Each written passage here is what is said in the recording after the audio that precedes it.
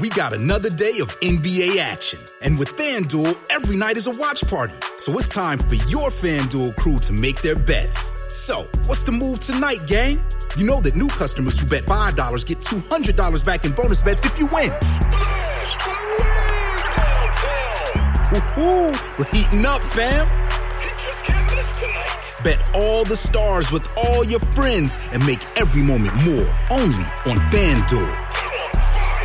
New customers bet $5 get $200 back in bonus bets if you win. Make every moment more with FanDuel. It goes down in the DM. It go down in the DM. 21 plus and present in Virginia. First online real money wager only. $10 first deposit required. Bonus issued is non-withdrawable bonus vest that expires 7 days after receipt. See full terms at FanDuel.com/sportsbook. Gambling problem? Call 1-800-GAMBLER. 1 year ago, Oregon announced its first known case of the coronavirus. It's changed all of our lives, and few things are untouched by the toll the disease has taken on our society, on our businesses, on our politics. I'm Andrew Thien, and this is Beat Check with You Oregonian. In those 12 months, life and its many challenges have continued on. Up next, we'll hear from Katrina Thompson, a Springfield nurse who worked with COVID patients throughout the year, then lost her home in the Holiday Farm fire. Then, she came down with COVID-19 herself. On the second half of the show, the Oregonian and Oregon Live's Tom Hallman reflects on some of those we've lost. He's written nearly a dozen life stories about people who've died of COVID-19. But first, here's my conversation with Katrina Thompson. Well, Katrina, thanks so much for taking time to talk today. Thank you for letting me have the opportunity. So we've all been living in this wild world for the last year and a half, but your story and your experience with COVID, I think, is particularly fraught and tied into other seismic events of 2020. So can you walk us back when exactly you first tested positive for COVID-19? October 4th, I started with my first symptoms, and that was just a little GI upset and a slight cough that evening. But my little nurse antenna were up, so I went ahead and scheduled a doctor appointment the next day and ended up going and sitting in a 2-hour line to get tested. And by the time I finished the line, I was febrile and every body part hurt. And the next day, about noon, I got called by my family practitioner's office, and they said, "You're positive." Now, take us back to October 4th. What else was going on in your life at that time? We had been in our rental house for about a week. We lost our home up the McKenzie Valley in the forest fire, the Holiday Farm forest fire. And so we'd been evacuated for about 2 weeks to a hotel in Springfield, and spent a lot of time having to do things that you don't normally do out in public when you're quarantined. We had to go get food because we didn't have a kitchen. We had to shop for pretty much everything other than the 2 pieces of luggage we brought out with us. So we spent way more time than we usually did out in public. And unfortunately, that probably was where I contracted this. Is our assumption at this point. I'm so sorry about your home. I can't imagine the fear of that. And this happened at the tail end of a year that I would imagine had been a significant strain for you personally. Yes, just the constant evolution of learning the different styles and policies on how we are going to deal with the whole COVID at the hospital was new and ever changing as new information came out. And so trying to keep up with everything was stressful. But, losing your home, getting home from work and 20 minutes later you're leaving was pretty much a shock. Do you mind taking me back to that day? You had just gotten home from a shift? Yes, I work 11 a.m. to 11:30 p.m. and I'd heard about the fire around 9 o'clock, but it was at milepost 47 and we're at 26. And so I was like, okay, I'll just keep listening for it. And when I was driving home, the 60-mile-an-hour winds were blowing branches right by me in the car, and they had put a roadblock up right in the town of Vida and said, no one's going past it. And I was like, I thought it was all the way up by McKenzie Bridge, which is another 20 miles up the river. And so I let all my neighbors know when I came up the drive, there's 6 of us on our drive, and that they had roadblocked us. And everyone in the valley had lost power at that point. So most of them didn't know what was happening, that there was a fire or that it was coming towards us. And so then when I got the alert across my phone, I sent out another text to let all of the neighbors know. And I'm thankful I did, because one neighbor never got the emergency response text that goes out, the emergency warning. So they were very happy that I had called and let them know. I imagine. And everyone was able to get out on your everyone road? On our drive all got out safely.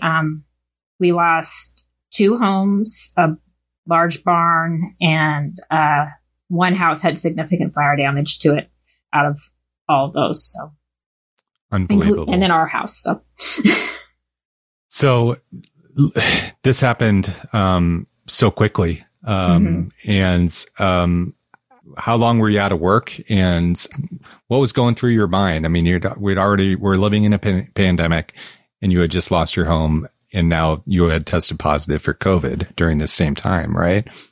Well, it was September 8th when we lost the house, and we didn't find out for sure that we had lost it until the 11th. And we actually couldn't even get up the river to see what had happened until the 22nd of September to see our property. And we had moved in around the 20th into our rental. And are you working during this whole time? I didn't start back to work until the 23rd of September. Okay. And you just kind of feel like you're a zombie at that point. You're just, and of course, at that point in time, I'm not sure if in your area, the sky, you couldn't see like 40 feet in front of you because the sheer volume of smoke that was just trapped in our valley. And so it was overwhelming. You're just kind of going, where do I go next? What do I do next? And my husband and I just came up with this motto of, we're just going to find the good in this, because otherwise you're just going to lose it. And so silver lining is my husband doesn't have a honey-do list anymore.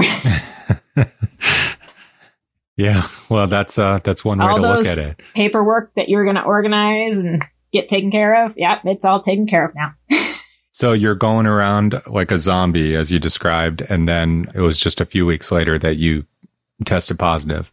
Yes, I made it back to work. I worked 3 shifts, and then 4 days following my last shift, I started showing symptoms. The next day I went in and I tested positive. Did you work with COVID patients at the hospital in Springfield? I did. I do. During that week, I had not gone on our COVID floor. Okay. So that's where you have to think it must have been from the community exposure, having lost your home. Yes. What's it like to go to work in a hospital, like you said, where you are working with patients who have this disease, and then you contract it yourself? Well, I definitely have a higher realm of empathy for them, and I can relate to what they're going through and give them advice on what to do to improve their comfort levels. Was that kind of a head trip for you, or were you expecting, that this might happen, given that you are seeing this, throughout 2020, that you might contract COVID? I honestly thought I'd be an asymptomatic type person or have the extremely mild case, because I came into this with no pre-existing medical conditions. I was more worried about my husband, who has a couple of the higher risk conditions. And so I was worried that he would get ill. And all my focus was on, I got to make sure he stays safe and I'll be fine. Wasn't quite that way, though. Yeah. Can you kind of walk us through how it all shook out? I was diagnosed. In the first couple days, it was just mild body aches and headaches, some sore throat, this little barky cough, and temperatures. They never went more than 101.5, but I stayed on top of taking Tylenol for it. About day 3 in, the body aches became extreme. As a kid growing up, do you remember siblings that would sit there and twist your arm back and forth? My whole body felt that way. And it was just excruciating. And I didn't sleep for like a week straight because I just was so uncomfortable. And my friends from work brought me an oxygen sat monitor and were dropping off soups and stuff because obviously once I got sick, my husband was quarantined. So he couldn't go out to get anything. So we had a number of our friends coming to the house, dropping off food and things for us. So I monitored my oxygen saturations and heart rate. And I was still maintaining at least 96%. So I was happy with where I was at. And your adult daughter got it right around the same time, right? About 2 days after me, she developed a fever and GI upset. And then she just had a headache. And she was like, Mom, this is the world's worst headache. And I was like, I know. I know. She's like, what can they do? And I said, nothing. So she'd be calling me at 2 a.m. because she couldn't sleep and her head hurt. But she was in and out in about 4 days and just fine after that. How close were you to going to the hospital, Katrina? There was probably a couple of times I should have gone. But I've never been hospitalized without my husband at my side. And I'm a strong proponent of having your family at your bedside to advocate for you. And my husband's father-in-law lost his residence when we were in the fire too. And so he's residing with us and he came down sick. And I was directing what my husband should do to care for him while I was sick in bed also. So I didn't feel comfortable leaving him or leaving my husband without me helping him in my own way at that point to take care of his father. So I toughed it out. Given that you had such a serious case, would you classify this as serious or moderate? I guess, what would you say? I would say moderate just because I did not go to the hospital. I didn't feel I was critical enough to go to an ICU room. So I figured I could make it on my own at home. In terms of saying it's moderate is the fact that it was so prolonged for me. It just wouldn't end. And how are you feeling now? I'd say about 85% back to normal. I have fatigue still. I still have an exertional shortness of breath. I still can't smell anything. And get occasional headaches, more so than I ever had prior to this. So, is it scary to still have these symptoms? I guess it's only been 5 months, but 4 or 5 months, but and that's still a long time. Is it scary? It is kind of depressing at times because you're like, when am I going to be done with this? Frustrating, depressing. You're just like, I'm so over this. Can we just finish this?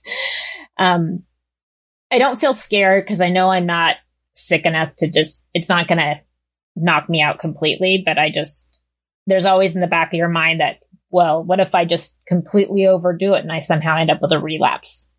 And it's like, I don't want to relapse. Nobody wants to relapse. Mm-hmm. Nobody wants to go through a round 2 of this. So there's always that fear.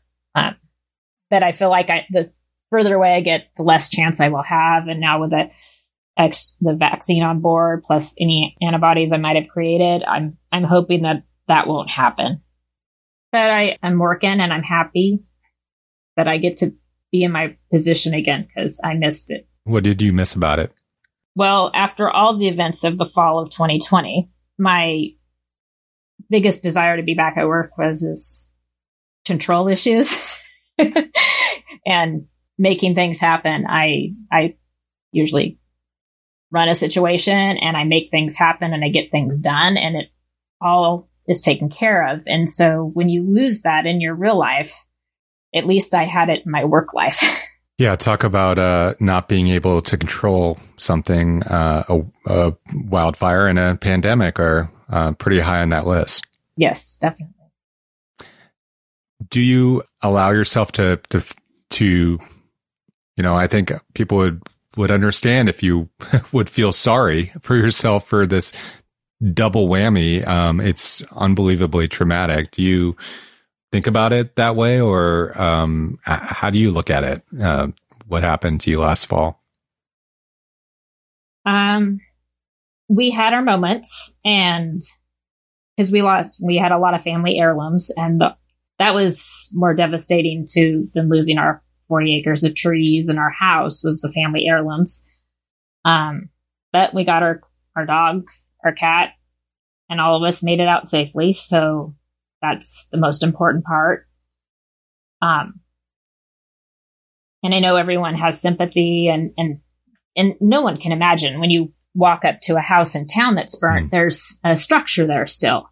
You walk up to a house that's burnt in a forest fire, you have a few crumbling pieces of foundation, and the metal objects that were in the house are this twisted heap.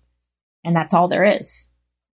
So we kind of walked through the devastation and just absorbed it. And I wanted to save a few things that I could actually remember what they were, because, some random pieces of pottery and things had made it. And my husband was like, make it all disappear, because that makes him feel better when it's gone and he doesn't have to see it. And so everyone has their own way of dealing with that. And then the sympathy from everyone at work and support has been just overwhelmingly amazing. They are they just wanted to be there for us. And I mean, from every level of the hospital, I had support from physicians and nurses and CNAs and lab. Everybody was, letting me know that I was thought of this time. And I don't know if that answers the question. I mean, I don't want people to feel sorry for us, because we made it. And I'm making it through the healing process. And it really it stinks. And I would not wish this on my worst enemy ever. And so we are much more overwhelmingly encouraging people to be so safe and get their vaccines, because it's just not worth it to risk going through it for someone who was supposed to probably not have any problems to going through as long a process as I had, because I was out until December 12th. Wow. We've had, we still have people who don't think that COVID is a serious threat, or that are skeptical of the vaccine for various reasons.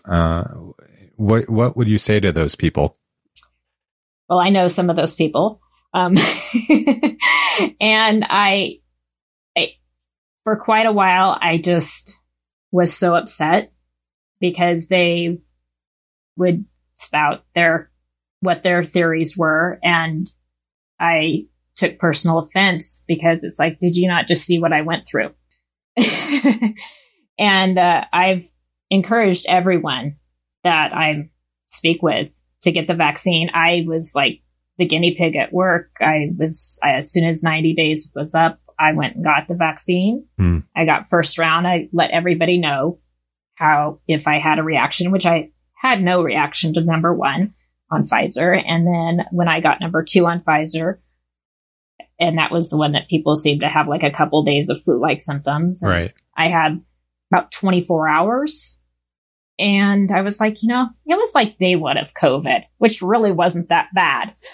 So in comparison, I'll take one day of day 1 COVID over the whole onslaught of COVID that I had. We talked about your health and your recovery. What about your home? I mean, what's the process been like with emergency relief? Have you been able to get recovery assistance, and do you want to build back again, or is it too painful? Well, we got assistance immediately from the hospital. They were covering all the employees that were evacuated's hotel costs. So that was great, because it took like a week for our insurance to kick in and do anything. And then they gave us money to cover hotel costs, but it was nice that the hospital gave that to us, and no questions asked. And they hooked us up with assistance and everything. And we went to Red Cross and just felt like, you know what, these people need this more than we do. And we can manage our own. We don't need to take anything from them because there's people that need this way more than we do. We have insurance and we'll get the money. It might take a lot of arguing and, headaches, but we'll get it taken care of. We finally got our settlement and are hoping to have our plans approved with the county at some point. But our county is notorious for a prolonged wait time. And do you envision building again out in that beautiful area or? Oh, yes. Yeah. Yes. This was our retirement cabin that we had purchased 5 years ago. And so, we're rebuilding and pretty much everything on the honey-do list has been fixed on the rebuild.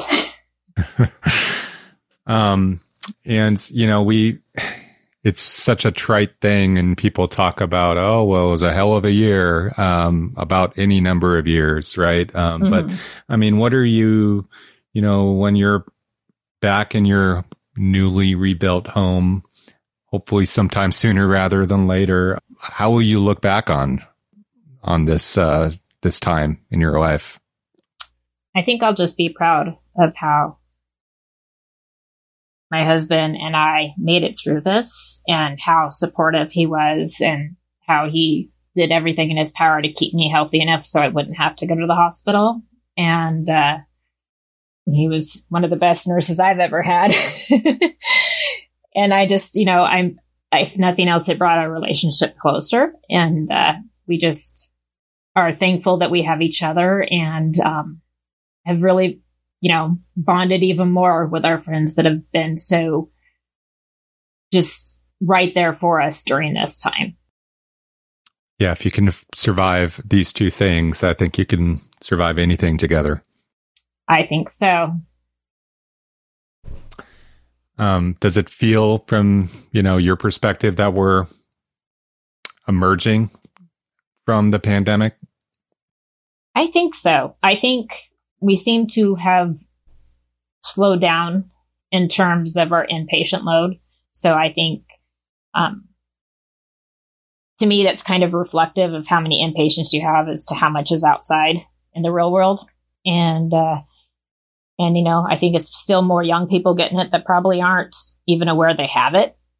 Mm-hmm. And so they're not even being counted. So I think the older people or middle-aged people are being pretty darn careful at this point, when they're at all possible to maintain carefulness. Well, thank you for all you do for your community, and thank you for taking time to talk to me about it. Well, thank you for the opportunity. I really just hope everyone gets through this unscathed and fully vaccinated, and we can reopen and enjoy all of our old things that we used to love doing.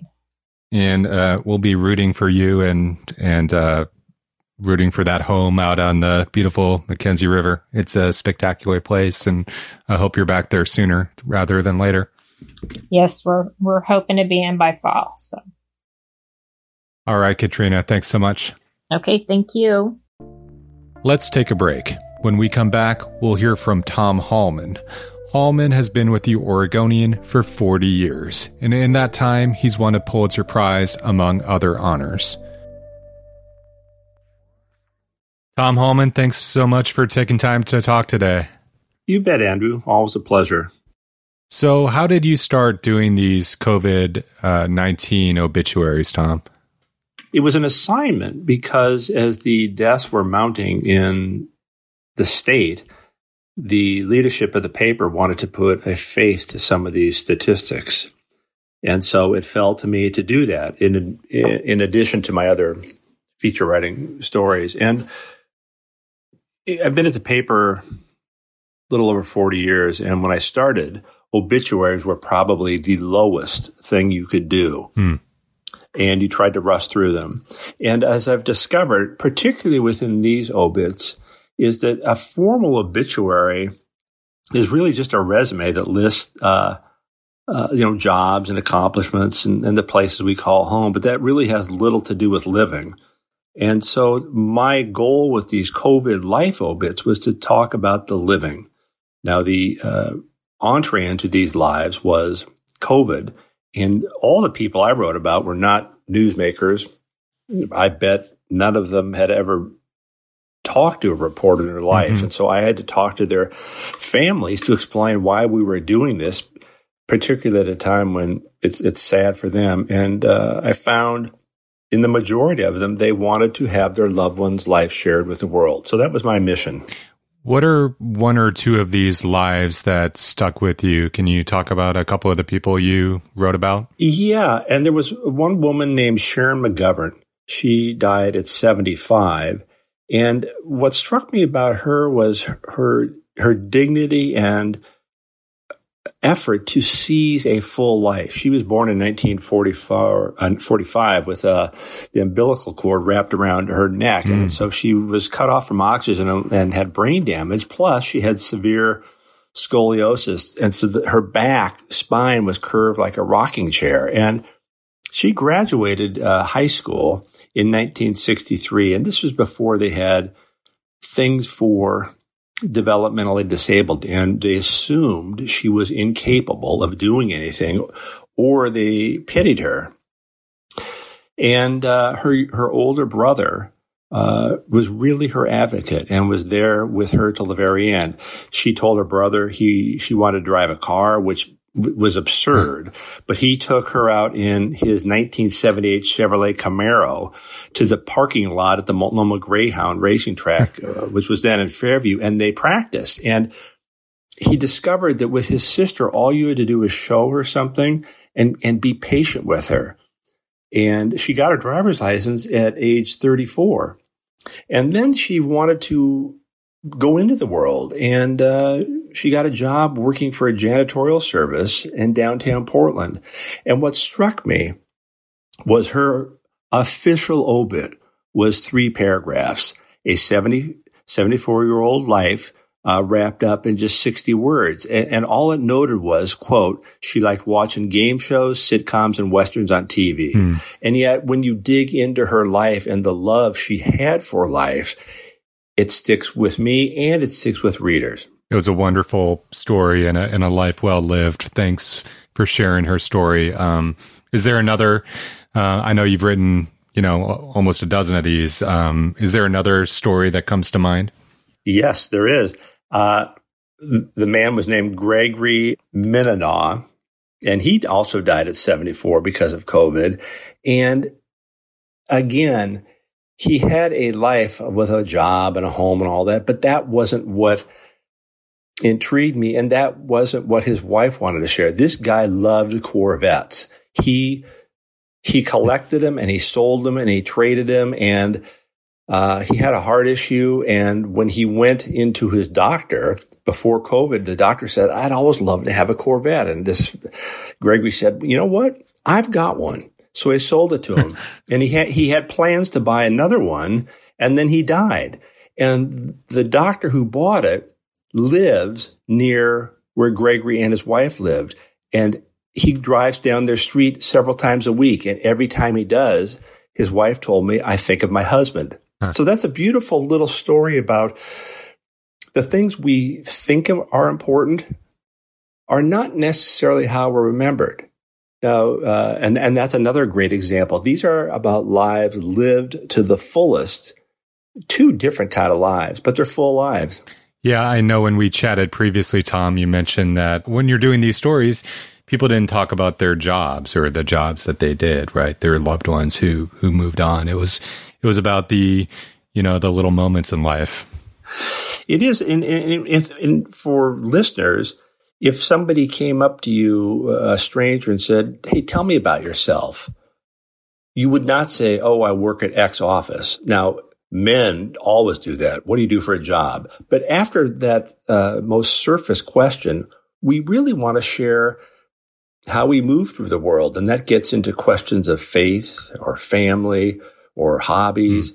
And when we share those things, which is the goal of these COVID life obits, we feel a connection to strangers because they reflect on how to live a life or how we want to change things because of them to incorporate in our life. And that's why an obit is about a death, but I believe these life obits are about how to live. They're really a roadmap for anybody who reads them.